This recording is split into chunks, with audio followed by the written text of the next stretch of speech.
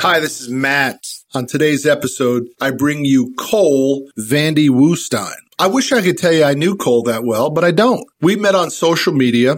He had a listing or a description of himself that said he is the #1 copywriter on the globe, and that interested me. And I wanted him to come onto the podcast when he was in Dallas, Texas, and sure enough, that's what happened today. He came on the show, and I learned a lot from him.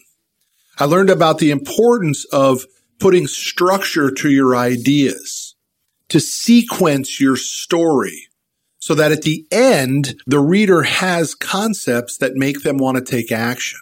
And so I don't know whether Cole is the world's greatest copywriter, but I sure learned a lot from him on today's episode. You're going to learn a lot from him as well. So Cole Vandy Woostein is my guest on today's You Need More Money podcast. Enjoy. I'll see you down the road.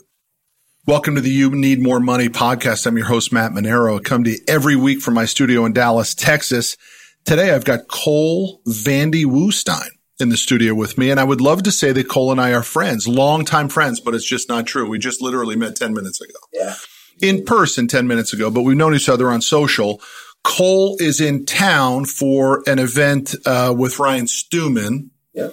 And when I noticed that he was coming in, I said, well, why don't you swing by and let's do a podcast episode? Because Cole positions himself as potentially the world's greatest copywriter.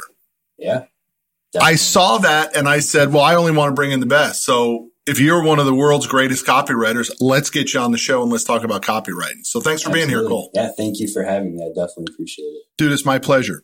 So, Cole, explain to me what copywriting is. Give me a definition of it. Copywriting is more or less the words that you see that draw your attention to take action, whether that be purchase something, give your email up, go to the next page, whatever it may be. It captures the reader's attention in such a way that it makes them do something next that they weren't anticipating at the beginning. Okay, got it. You have written for some pretty heavy players. So give me a list of some of the people you do copywriting for. Sure. My most recent client, Tai Lopez, handling a lot of like persuasive writing for him. He's launching a new book, so helping him with that. Alex Sharfin, collaborating on a good amount of content for him on his podcast. Mm-hmm. Potentially moving into some copywriting work with him as well as we get the ball rolling. Perfect Presence is an emergent technology company. I handle all their writing, their proposals, their pitches for their clients, emails for their sales staff, sales scripts, all that stuff. Anything that has to do with persuasive writing, I handle for them. And then Next Gen Alarm Systems, they're actually based out of here in Dallas as well. Yeah. Handling their ad copy for their funnels, their email sequences and things like that. I have a long list of clients, but those would probably be my biggest four. And so how are these clients finding out about you? Let's talk about Tai Lopez specifically. How did Tai Lopez find out about you? Yeah, Tai Lopez found out about me through some of the channels that I write for. So I'm a contributor to a couple publications. Influensive is one of them. That's one of my favorites. Thrive Global as well, which Ariana Huffington founded that not too long ago. The Ascent.biz, which Gary Vaynerchuk's previous senior copywriter, Steve Campbell, writes for them. And he actually founded that publication too. So we got to talking. But Tai found me through Influensive. The work that I put out through there might have caught the eye, I guess, of like Brian Evans and Clinton, who had founded Influensive, and they're on social with me as well. And they saw a lot of my work and they recommended me directly over to Tai's team, and sealed the deal 3 or 4 days ago, and working on getting some of that stuff done. So tell me, what do you remember what article you wrote that got the attention of Influensive? Yeah, it was the very first article I wrote for him. 5 reasons why I chose rock bottom to reach success again. I don't understand. Rock bottom? You chose rock bottom? Yeah, I forced myself back into it. Into rock bottom? Yeah. What does rock bottom mean? Well, rock bottom is like that place where you have literally nowhere to go but up. Okay. You put yourself in that mindset again where you have to do something or nothing is ever going to happen again for you and your life is completely over. You've experienced that a couple times? I have. Give me one of your stories. So, when I was 18, I'll give a little bit of context as well. So when I was 16, very fortunate, had a mechanical engineering internship job I took, loved it. It was the best thing ever. That's what I was going to do with my life.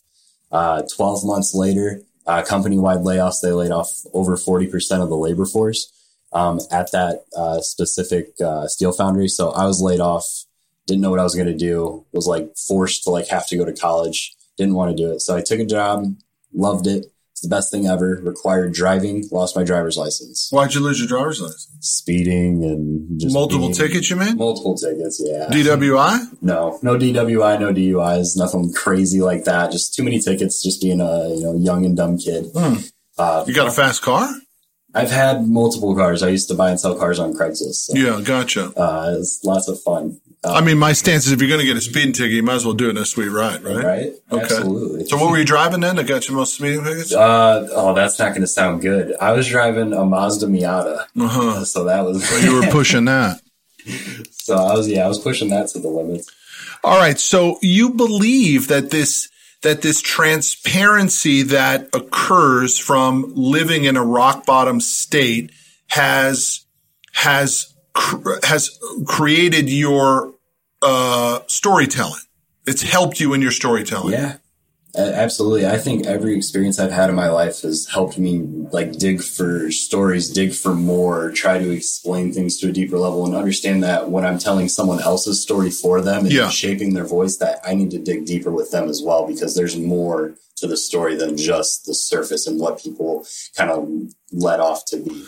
Yeah. So that's an interesting point, because does that mean that whole story needs to be told in one blog post, or do you believe that it could be done in a series and in chapters and verses, or should it all be told in one sit down 700 word blog? Sure. It could be told in a book. It could be told in a movie. It could be told in a series of movies. I mean, there's no right way to tell it.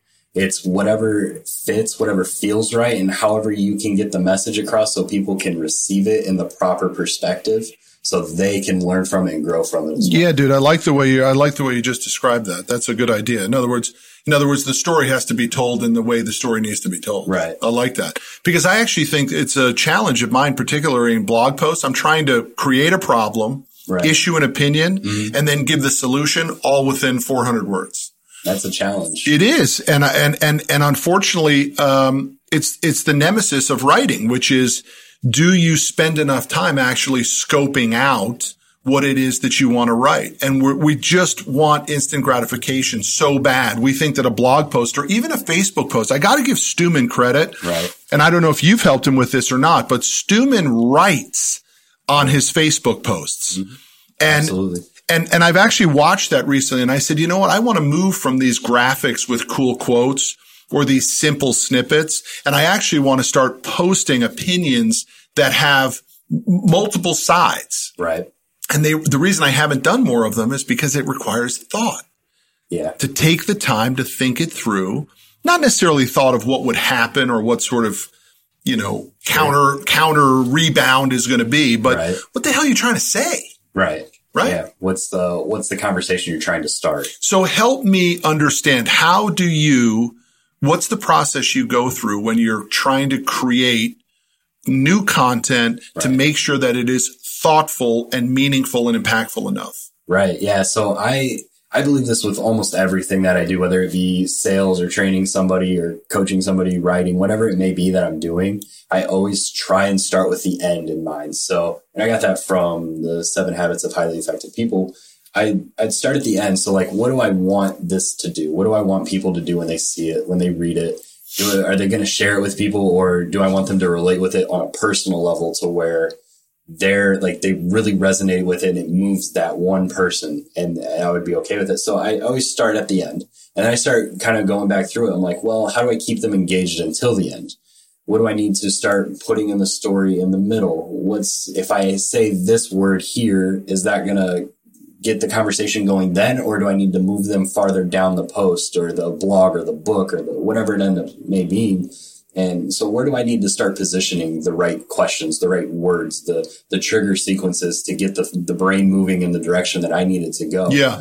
It's all about human psychology and secrets and just getting everything going through it. No, I mean sequence. In other words, and you believe that regardless of whether it's a quick post or it's 75,000 words, the sequence is what matters most. Yeah, absolutely. So in book writing, I got my second one coming out in March. Right. The biggest challenge I had was the outline. Right. And by the way, that's how the book starts. They all start that way. Right. What is your outline? Yeah. Well, I didn't even know what an outline was. I mean, I went to cooking school, man. Right. I literally Googled what is a book outline. And I got to deal with a big publisher and they paid me a lot of money to write the book. Right. I did not know what they were talking about. Right. And it was the biggest challenge. I like to call it unpacking the expertise. Yeah. And a lot of experts have a really hard time unpacking their expertise. Yeah. And that's really what you do. You can take someone who's an expert and you can help them unpack it. Right. Right. Yeah. Who are some of the best experts that you know that really do a good job of unpacking their expertise? I would definitely say Alex Sharfin. Mm-hmm. He's a phenomenal writer. Very great communicator as well. I've learned a great deal from him. Stuman is a great example of that as well. Ryan Stuman, that's how I started getting into writing, was him. Watching him write, he gave me the advice to start writing every day. Yeah. And those types of things. And they do a really great job at unloading the knowledge in a way that people can receive it and then do something with it. They also make it look as though it was off the cuff, right? They make it seem as though I was in my car 10 minutes before my next appointment and I decided to write this. Right. But is that true, or is it really? In some cases, yeah, I believe it is. And I say that because Alex and Ryan for sure, and I haven't met every entrepreneur in the world, but out of those two, I know for a fact that those guys have the intellect to be able to take their thoughts in their brain, their knowledge, and think from the other person's perspective of how they'll receive that knowledge in their mind, and they know how to sequence it automatically. So gotcha. A lot of times, those guys are doing that. And I believe other people do that as well. And oftentimes I do that too. So it really depends on the person. Some people really need to sit down and they need to think about how they go ahead and they put out that sequence and how it's going to work. And then others just have a natural rhythm and a natural flow. Stay with me on that. Do you believe that it is innate or is it trained? The ability to sequence your thoughts? I think it's innate after it's been trained. So I believe that some people do have the natural ability to just make it happen, but it takes repetition of doing it over and over and over to where you get it down. Mm-hmm. Some people can be trained to do it as well. What are the biggest mistakes that you are seeing with copywriting, blogging, social media posting? What are the top 3 mistakes that you see people making right now? Number 1 is trying too hard.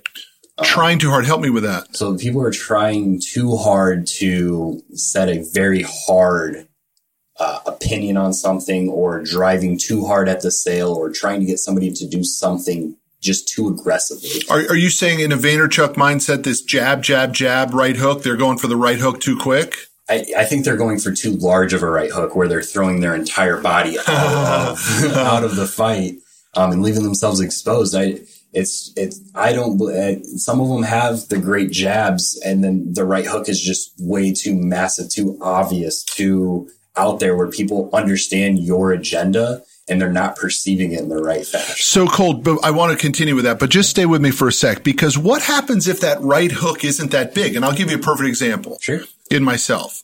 Okay. The amount of content that we record in here and that we have put out over the last couple of years is a lot, but it's confusing, right? Because my mindset is throw the noodle on the ceiling and see if it sticks. That's how we end up with 1,000 videos on YouTube, and some have 50 views, right? But now that we're starting to figure this out and sequence it and do a better job, here's the problem. Dude, I got no right hook. My only right hook is this You Need More Money book that comes out as a $26 sale, and I make $2.50. Right. The right hook isn't big enough. And I think that disappoints me when I see other people do that, right? I like them. I follow them. I'm interested, but then there's nothing else for me to grab. Cardone is the reverse of that, right? Not only does he, I mean, he's a master at pushing out the content, but he has a ridiculous amount of products. So how do you go about judging whether your client has a worthy right hook? It all comes down, in my opinion, to how their target, their perfect audience, their perfect customer is going to receive the information. It could be the biggest right hook in the world. It could be the Muhammad Ali or Floyd Mayweather for more recent examples of right hooks. And it's perfect and it's huge. It's massive. It's going to take down the entire game. People are going to get it. And that's perfect. That's great. Or it could be a very small right hook. It could be a book. It could be a free download of something. It could be free videos on YouTube. It could be whatever it needs to be, as long as it's part of that sequence of their long-term plan. Because I don't believe that people, especially in our industries and things of that sort, where people are trying to grow and do more and be more and all that stuff, I don't believe that they're just pushing a book. I believe that they have a book and then maybe they're going to offer something bigger later. So it's like that entry level right hook where you're getting in there. And then on the big side of things, where you're throwing a massive right hook, you should have already given the value of smaller right hooks. What are you saying? Like the the guy that's putting on the big seminar or something like that. Right. And he comes out of the blue and says, I just woke up today and feel like I'm going to put this sales seminar on in Houston. And everybody's like, well, who the hell are you? And why would I go? Right. He right hooked too early. In my opinion. Yeah. In my opinion. Yeah. But sometimes those guys do pull that off. You know what I mean? Absolutely. It happens. I'm not saying that that's wrong or bad or anything like that. In my opinion, I believe building up the expertise, the knowledge, building up your target audience, giving them what they want beforehand makes it a lot easier to land the right hooks. It's a lot less work in a sense, even though you're putting in a bunch of work on smaller stuff. I think it's a more impactful right hook when you put in the value and the time and the energy and all those jabs beforehand. We got to spend a little bit of time on understanding the time and the value, because it's the biggest problem. We all want we want to be Cardone and Vaynerchuk and Frisella and Tai Lopez. Right. And we really forget of how much legwork those guys have put in.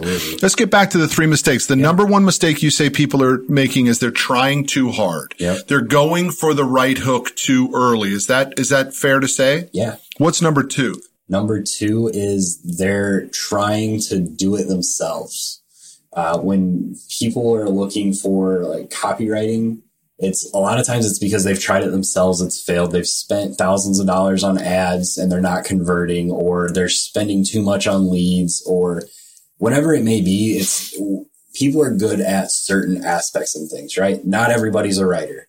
Like, I'm not an accountant, so I'm not going to do my own books. That's not happening. So I'm not going to be my CFO. I'm going to hire that guy. Yeah. It's the same with copywriting. It's basically hiring a salesperson to hang out on your website and sell everybody that goes there every single time. You're not going to do it as a business owner. You're not going to sit on your website and hang out and try and sell everybody. You're going to hire somebody to do that for you.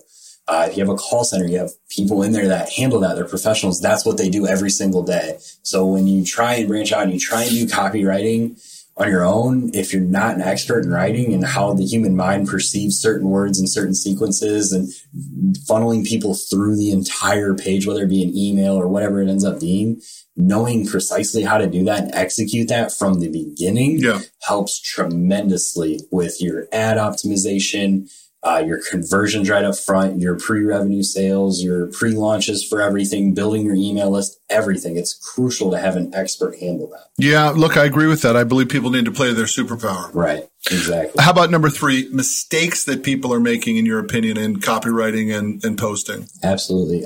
In my opinion, they're trying to attract too large of an audience. So they're trying to write it to too many different people. Yeah. For instance, like if you sell basketball equipment, you're not going to go after soccer players. You're not going to go after kids that play guitar or are in choir and things of that sort, because those kids do that thing. You need to hyper focus on your perfect prospect, your perfect customer, and only write to their perception so that way they can receive the information properly. When you try and do it too wide, it just doesn't work. It doesn't get that same impact. Right. So it's really a sort of a deep blue ocean mindset. It's also a Seth Godin focus on your tribe type of a stuff. And I agree with you. The idea of jack of all trades produces a master of none. Exactly. Yep. Let's talk about what you see people doing well. And if you have any specific examples, that's great too. What are some of the things that people are doing well? Yeah. So the people are doing well is they're posting consistently. Mm-hmm. Consistency is key, even if it's not perfect, even if the grammar's not great, even if you're not doing a call to action on everything. If you're just putting out content, you're telling the story, you're giving a little bit of behind the scenes and people are resonating with it, that's perfect. So give me, what's your definition of consistent, Cole? At least once a day, at least, if not more. I know Gary Vaynerchuk preaches like 7 times a day on Instagram. So does Cardone. And Cardone as well. And yeah, that's great. But I'm speaking from a more realistic standpoint. Most people aren't going to post 7 times a day. They're going to hire somebody to do it 7 times a day for them, but they're not personal. So in the startup phase of whatever you got going on, building your brand and awareness and everything else, at least once a day, something thoughtful, something meaningful, or something that is engaging to the point where it's giving value to the audience as well. Yeah. Okay. Gotcha. Well, give me tip number 2 of people doing things well. Doing things well is engaging properly in the right groups. So help in groups. So you're saying not just to your wall, right? But you're saying actually determining the tribe, connecting through groups, and then being active in posting within the groups. Absolutely.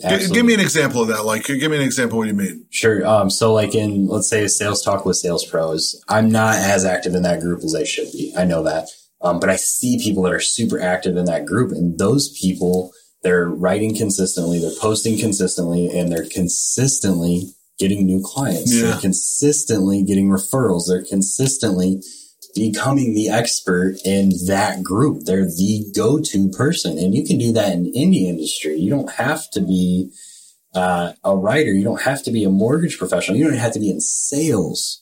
If you sell pens and you jump in that group and someone has a question about pens or office supplies or anything like that, and you give them answers consistently and you post about how your pens are better than everybody else's pens, here's why, with no call to action or anything like that, just showing them differences and showing them examples, people are going to start tagging. When someone's like, what's the best pen? They're going to tag you. They're going to know that you're the guy. You're the person that can solve that problem. And then there's no hesitation there. It's just a deal in your inbox. Good to go. You know, I have Hank Norman coming on the podcast this afternoon, and Hank's mission is show me you doing what you do. Right. Right. And so again, if you're a roofer, don't post about motivation. Exactly. Just show me you roofing the house. Exactly. That'll take care of itself. Yes. And gosh, we are guilty of that, right? I mean, we have a very large finance company and we spend very little time explaining how our finance process works. Right. It's a mistake. Give me a number 3 pro that you see people doing. Pro that people are doing is I'm starting to see this, and I think Facebook is as well, because I've seen some rumors going around, but people are actually leveraging their personal pages instead of business pages. You mean, what are you talking, fan page? And just like their personal actual But you can only get to 5,000. I understand, but people can still follow you. And it's a little bit more, I believe, a personal touch. You don't have to hope that someone's looking at your community page or your fan page or your business page or anything like that.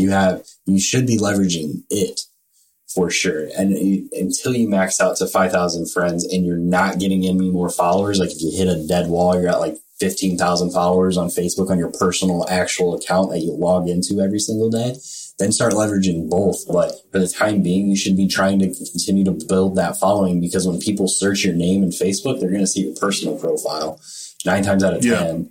Which is good, and they can always follow you. It's very challenging to move from your personal page to your fan page as well. A lot of the audience does not automatically flow to you that way. In fact, they really want to be in the club, the 5,000 club. Yep. And what I recently did the other night, I stayed up for hours unfriending tons and tons of people. Yeah. So, because I had like 500 invitations from people. Right. And I was able to delete a lot, hundreds and hundreds of the garbage friends. Right. And backfill with people who, number one, requested friendship with me. Right. And number two, had a lot of mutual friends, which makes me think we are more like-minded. Sure. Yeah. And then, so in other words, what you're saying is number three, people are doing it well by leveraging their personal page. And probably that means you have to purge a lot. You're Absolutely. in and out. Who likes me? Who likes? So you're really building the quality of the 5,000 because again, Seth Godin says you need a tribe of 1,000 max. Right. Well, Facebook gives you opportunity to earn 5,000. I mean, if I had 5,000 perfect credit truckers following my personal page, we would not need to post. We wouldn't have to do a podcast. I wouldn't have to write any books. So it's really an amazing tip. Absolutely. And you see that as a 2018, 2019 strategy? I see that as a right now strategy. Oh, nice. Not even to wait until 2018. It's something that when I started copywriting full time, quit my job and just started doing it full time, I didn't make a single cold call. I didn't run a single ad. I didn't run a single email campaign. I didn't do anything but put out valuable content on my personal page. People started coming to me and it was a done deal. But it's more than that, my friend, because you did have to branch out after your personal page. Because if you didn't get to Influensive, you wouldn't have gotten to Tai Lopez. Right. Yeah. Obviously, there's definitely more platforms. I was speaking from more of just a Facebook standpoint itself. But yeah, leveraging different publications. Even if you're not a writer, you can still get with like an editor and things of that sort and give them your thoughts, put it all on paper and have a professional editor like myself or a good friend of mine, Hillary, is really excellent as well. And she edits a lot for Ryan and a lot of other authors too.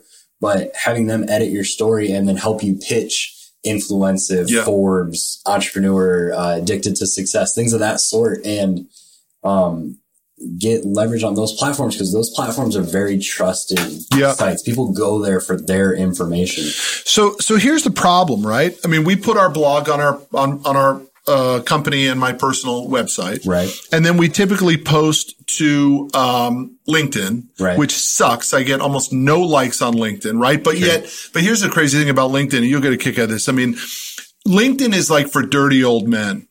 Because if somebody puts up a picture of a girl in a bikini in front of a big rig, that'll get, 500 likes. Right. But I might put up how to hire. I put up an article recently that said why your salespeople hate you. Right. It got like 4 likes. But the girl in front of the bikini did because it's nothing but 40 and 50 and 60-year-old old guys who don't want to do Facebook or Instagram, but they can sneak the sexy shot on LinkedIn, right? Right. I love LinkedIn for a lot of things, but I do not think it's great to grab exposure in that regard. I have a tremendous difficulty making LinkedIn pop for me writing wise. So what about Medium? Medium was huge. Medium was actually like was. Yeah, it was. I don't leverage it anymore. Should people leverage Medium? Yes. Absolutely. Okay. It's a free platform. They already have a fan base. You can tag things, just like hashtags on Instagram or Facebook or whatever. You get like 4 or 5 tags, for each article.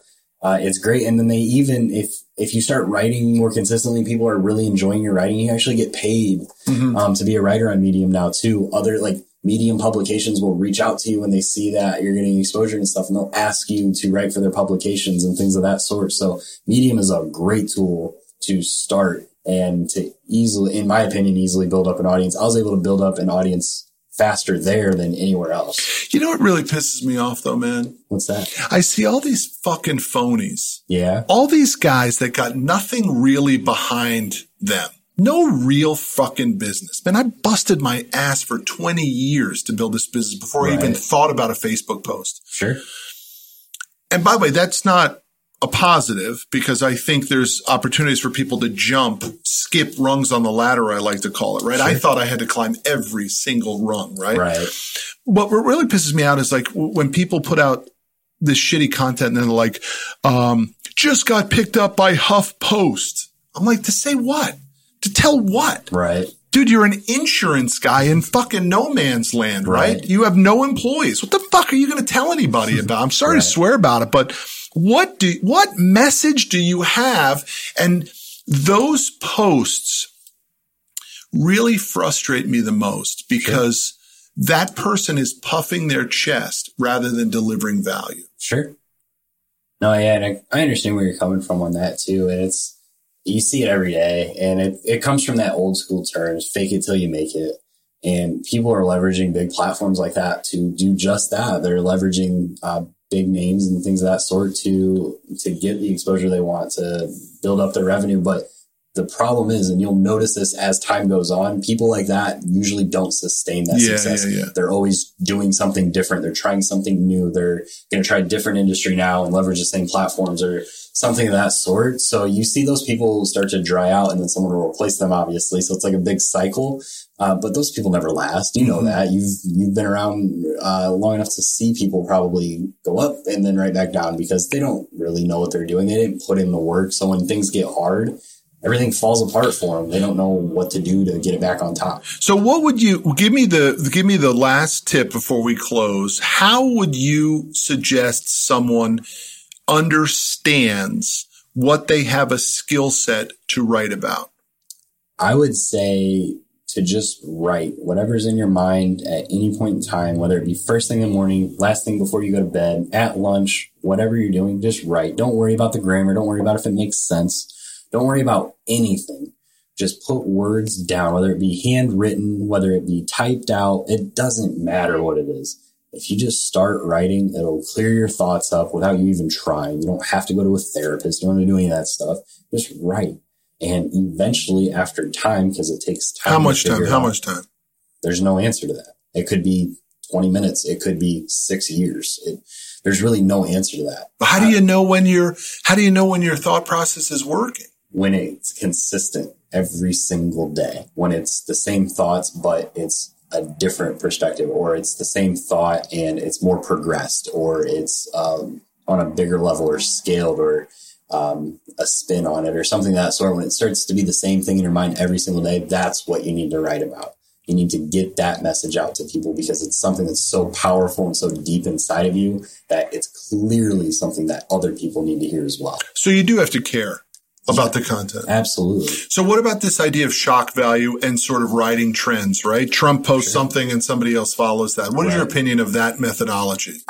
For those people that do that, it works. Obviously, trending stuff on like BuzzFeed and things of that sort, it's working for their exposure. So that's awesome. That's great for them. It's something that I personally try not to do. Obviously, if I have a client that comes to me and says, hey, I want to write about this trending topic, if it's something that I'm neutral about or care about, I'm obviously going to take that project, but it's not something I seek out. I'm not trying to go viral with content. I'm trying to tell a great message using other people's voices because I believe leveraging, collaborating with Alex Sharfin on some of his content. Like, I want to help him share that message with the world because I think it's a great message. So I'm going to do everything I can to do that, but I'm not going to throw in politics to leverage it because Trump's in Dallas or things like that. Like, I don't care about that stuff. Like, I'm going to put the content out because 3 years from now, when someone reads back on some of the stuff I've written, I want it to make sense. I want them to understand because the trending stuff today isn't going to be trending a year from now. It's going to be trending 5 years from now when that content could really matter to somebody.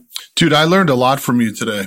I mean, I appreciate it. I know this was sort of an impromptu thing, but we believe in both taking action. I reached out to you. You jumped on it. We leveraged your time in Dallas and my time this morning. Dude, I learned a lot from you and I appreciate it, man. I wish you the best of success, Cole. If there's anything I can do for you, please reach out to me and let me help you. Definitely. Let me finish on this one thing. Sure.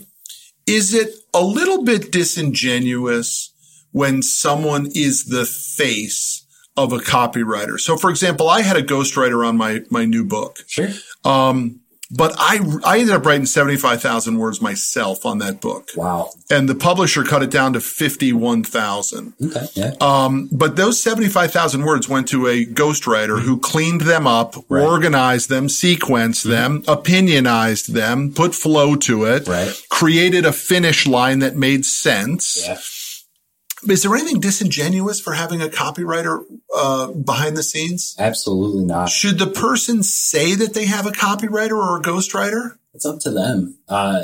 It's obviously from the copywriter's perspective, it's cool. For me, at least. Not all copywriters are like that. Some copywriters love being in the background. Yeah. They hate being the face of things. So that's a lot of reasons why they ghostwrite. But no, as copywriters, we help people tell their stories.